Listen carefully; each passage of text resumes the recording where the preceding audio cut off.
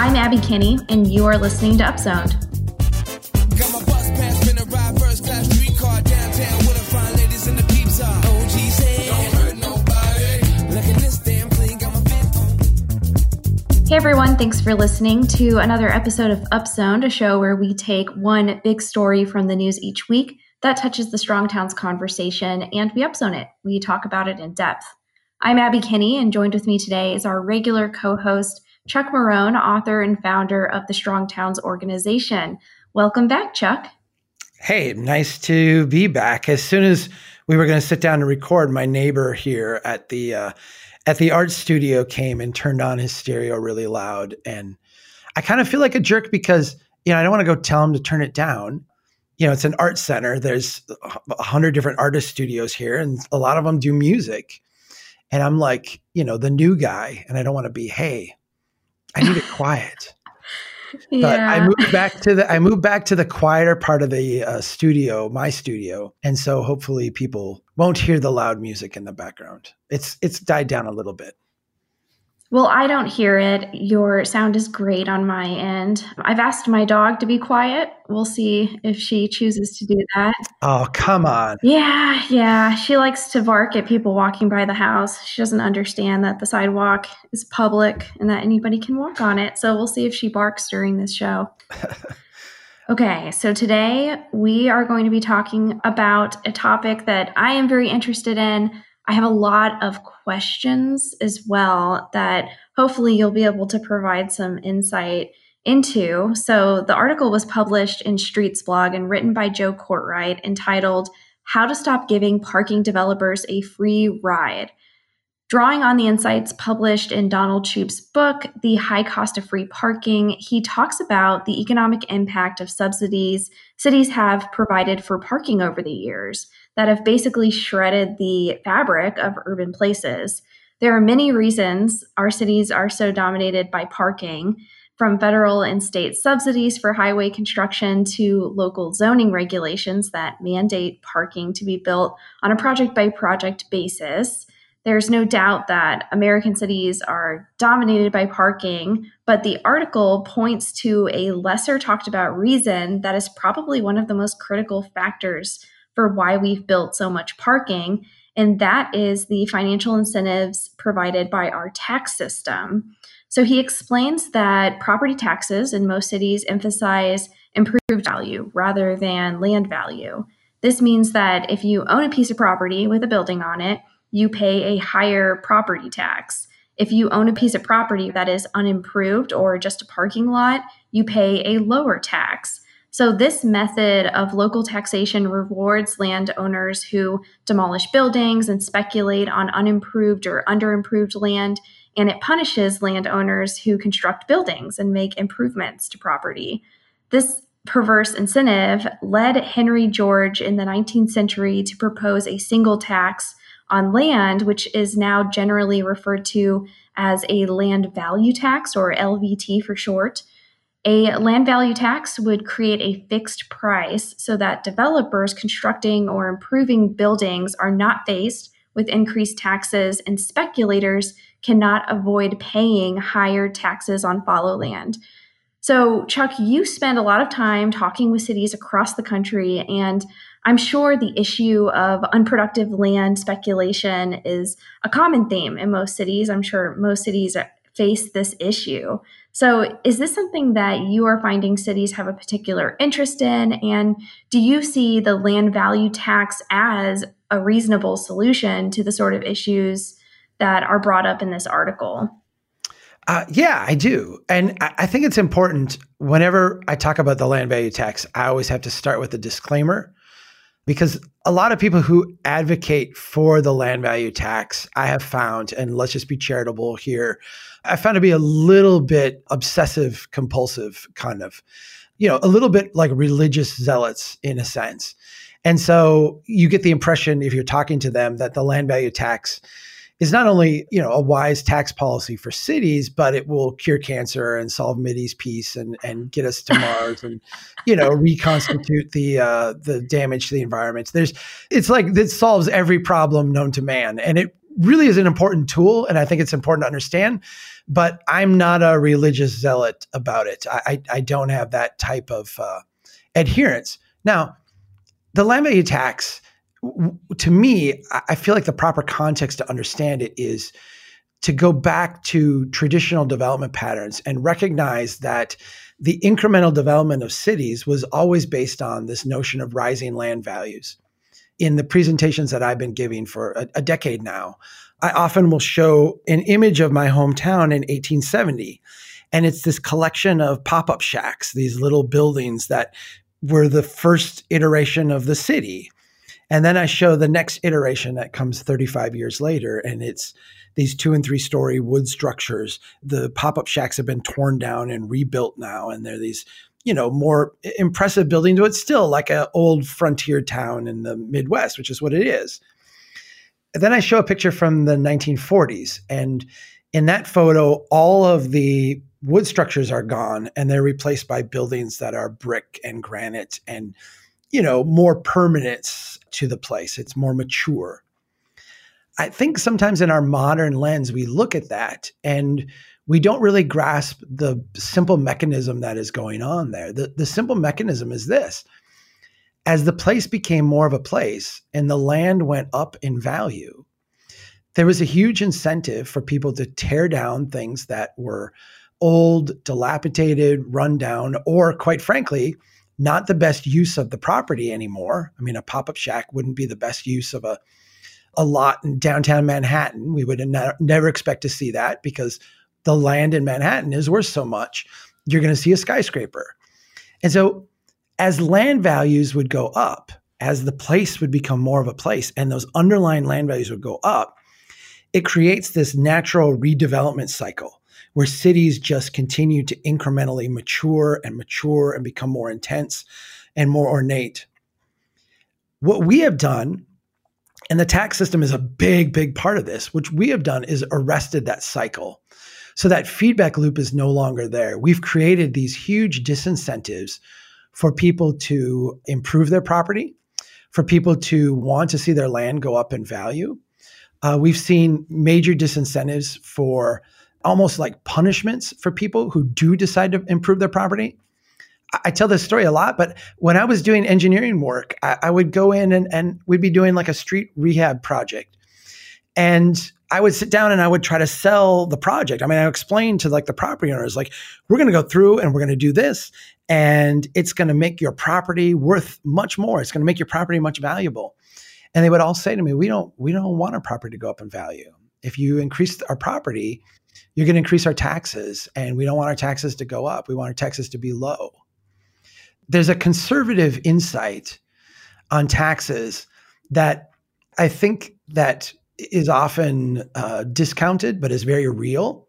And I think when it comes to parking, conservatives tend to listen to.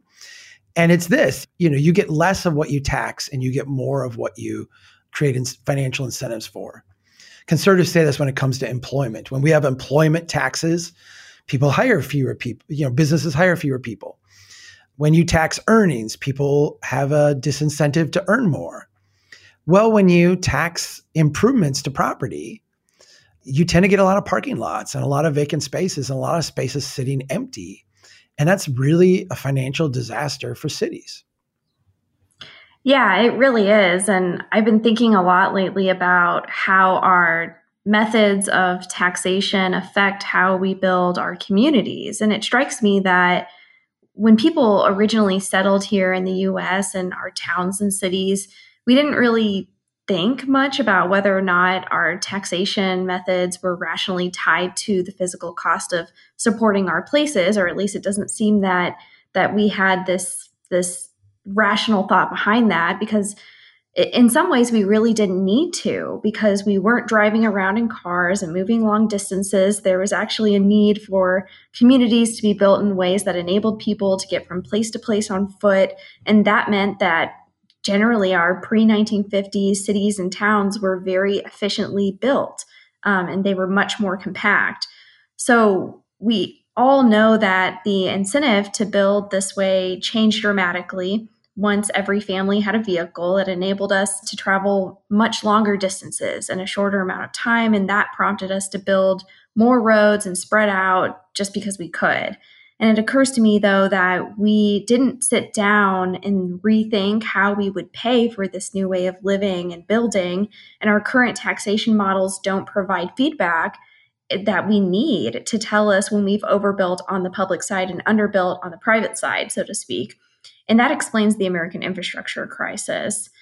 I've read a lot of city budgets, and it is shocking that critical infrastructure like streets are oftentimes not even tied to property taxes at all. And a lot of times they're funded by really elastic sources of funding like sales taxes, for example. A rational model for funding our streets, to me, it seems to be one that would tie taxes created through development patterns to the physical public infrastructure supporting it. And to take it a step further, I sometimes wonder why we wouldn't just create some kind of land cost per acre model to support basic public needs of a city and let that be the primary funding mechanism, maybe even throwing out sales taxes altogether. Let me go back even a little bit further than I think you were thinking. If we go back to the 1960s in Minnesota, every city had their own tax structure. I mean, it was only in the 1970s that we made a statewide property tax structure with statewide standards and a statewide approach. And so, while cities may not have had a land tax, they would have or a land value tax or a property tax or a sale, they would create their own set of taxes and fees and structures that reflected their local economy. I like to point out that the mining cities in Minnesota had a very different tax structure than the agricultural cities in Minnesota. And that makes sense because their economies are very different. If you have a city that is primarily based on tourism, you really should have a tax structure that's primarily based on tourism, or at least leans into that and ties more closely to that. You're not going to have, a timber tax if you don't have any timber. When we made a statewide property tax in Minnesota, and this was in the same period of time when a lot of states did a similar thing, what we were doing is we were responding to that hardship that individual communities were experiencing. This is to use the language that I use in my book, this was at the peak illusion of wealth of the post-war suburban experiment.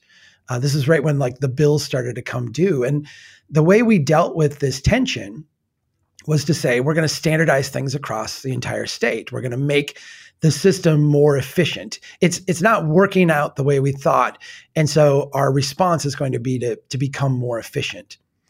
What this did is it not only robbed cities of their capacity to kind of individually structure their own tax systems, it also kind of further reinforced the development pattern that had been evolving post-World War II.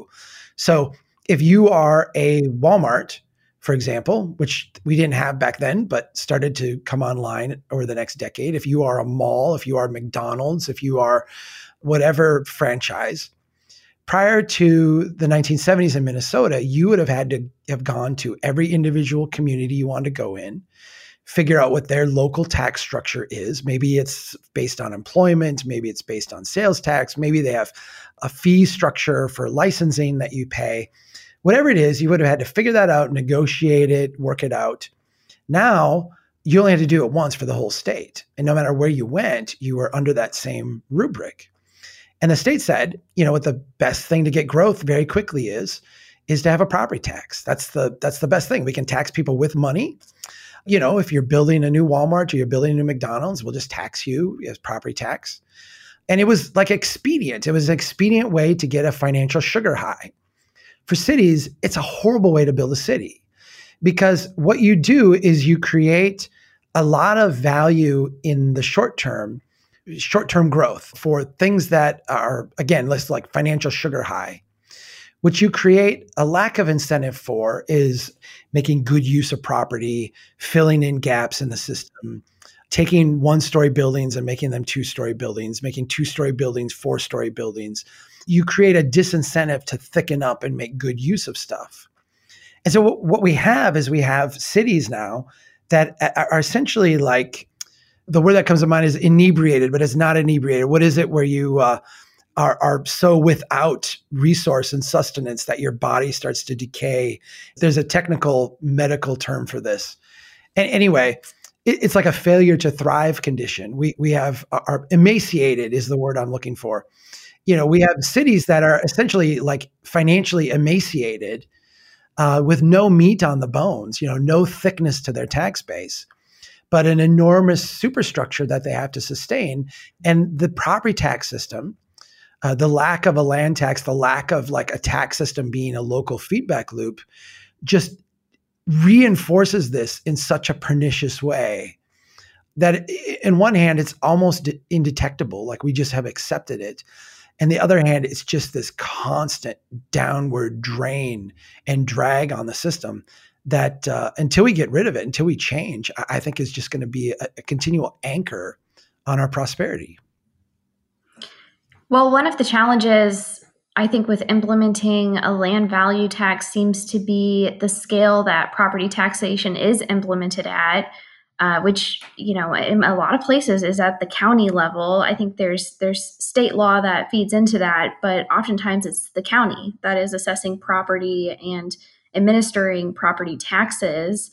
So our taxation system seems to hamstring what municipalities even can incentivize. And oftentimes our systems encourage sprawl and land speculation at this regional scale. So it also doesn't enable municipalities to really accurately scale the true cost of infrastructure and other public services to the tax revenues from the physical development patterns, which is a real shame. The article mentions that the only city in the United States to have implemented some version of a land value tax is Pittsburgh. And at the moment, Hartford, Connecticut is currently considering an ordinance that would help deal with this issue at the municipal level using a light version of land value tax through expanding fees for commercial parking lots. So according to the article, the ordinance would establish a sliding scale of fees for parking lot structures based on the number of spaces that are there.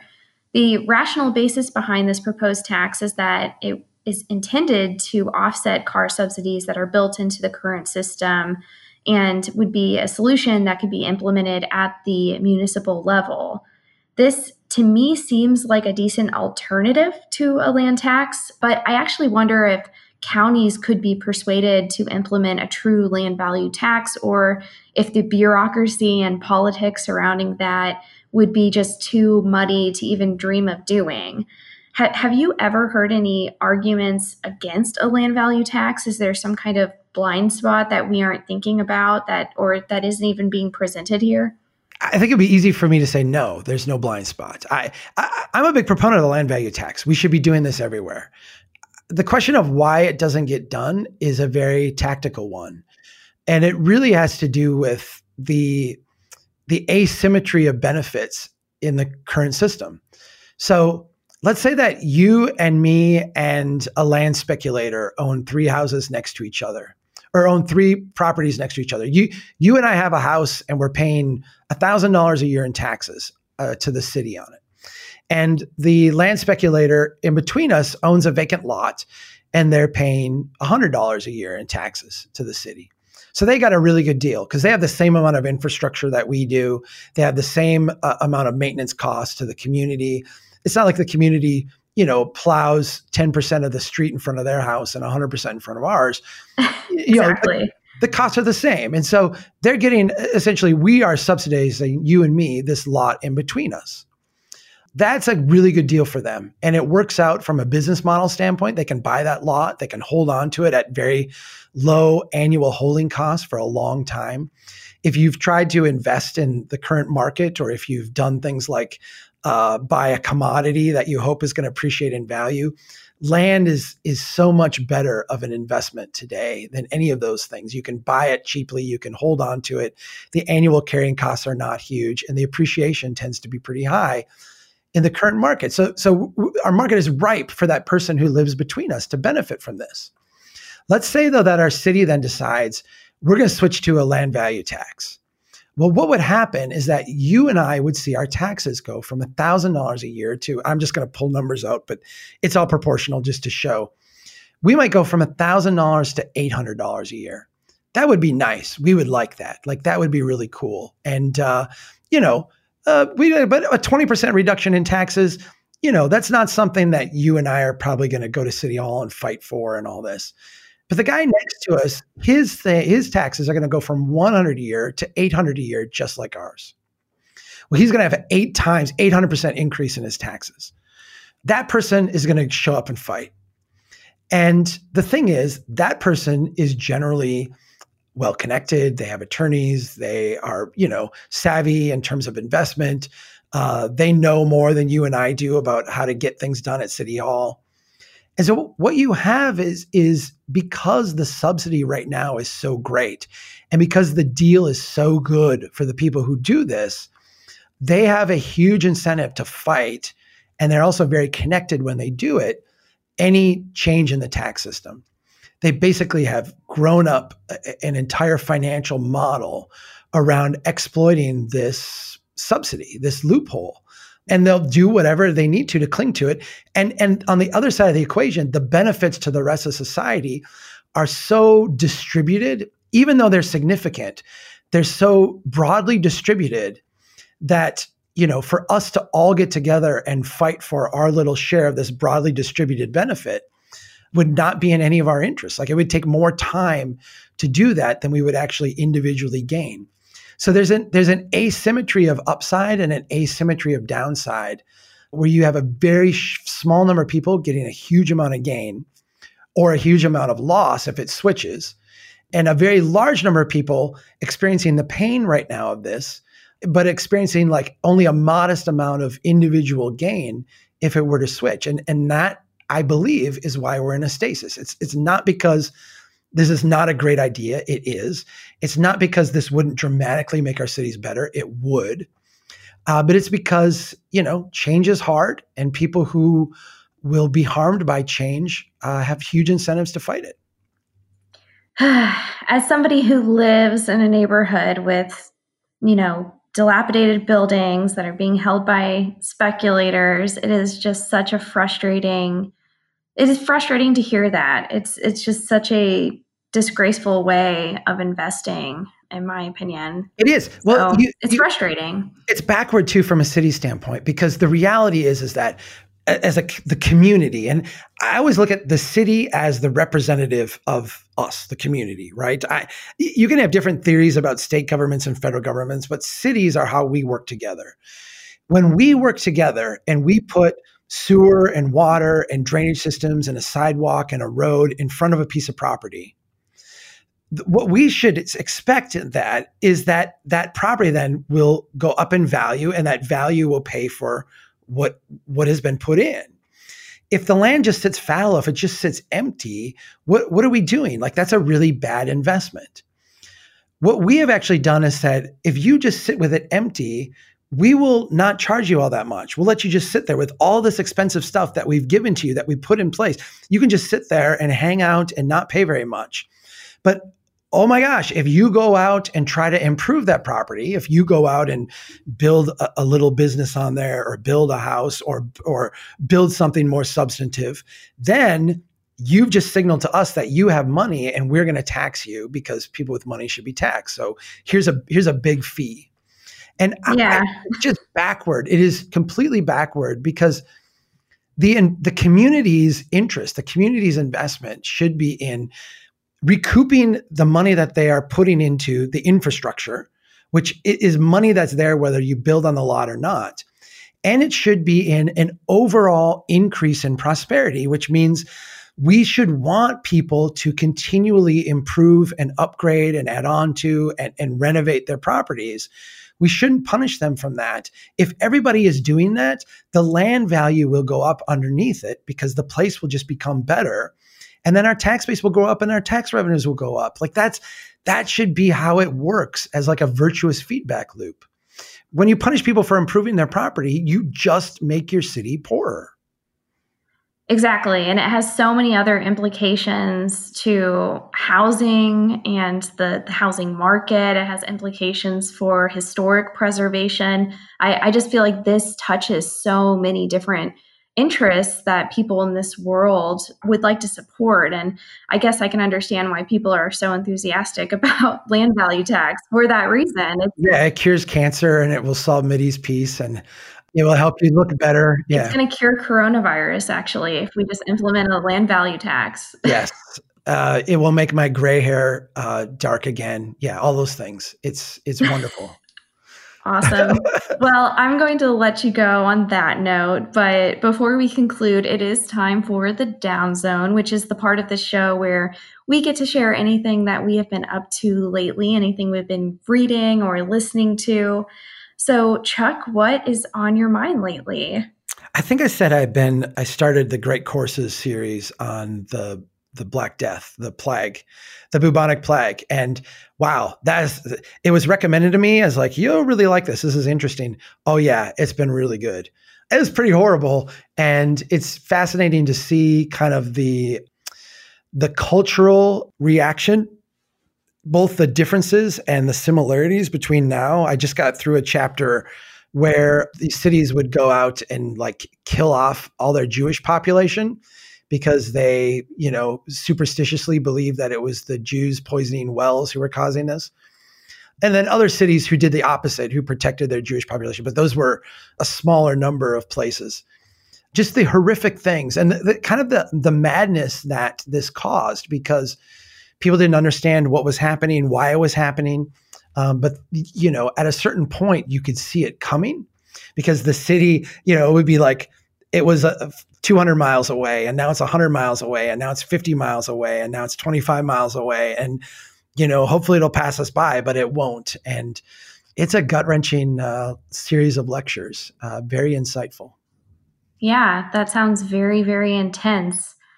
We have been practicing some new cooking recipes recently. Actually, a couple of weeks ago, YouTube, it kind of plays videos randomly if you let it on the TV, and this video popped up with some guy who teaches you how to cook different things. And he had this recipe for like fried chicken biscuit, just super unhealthy meal.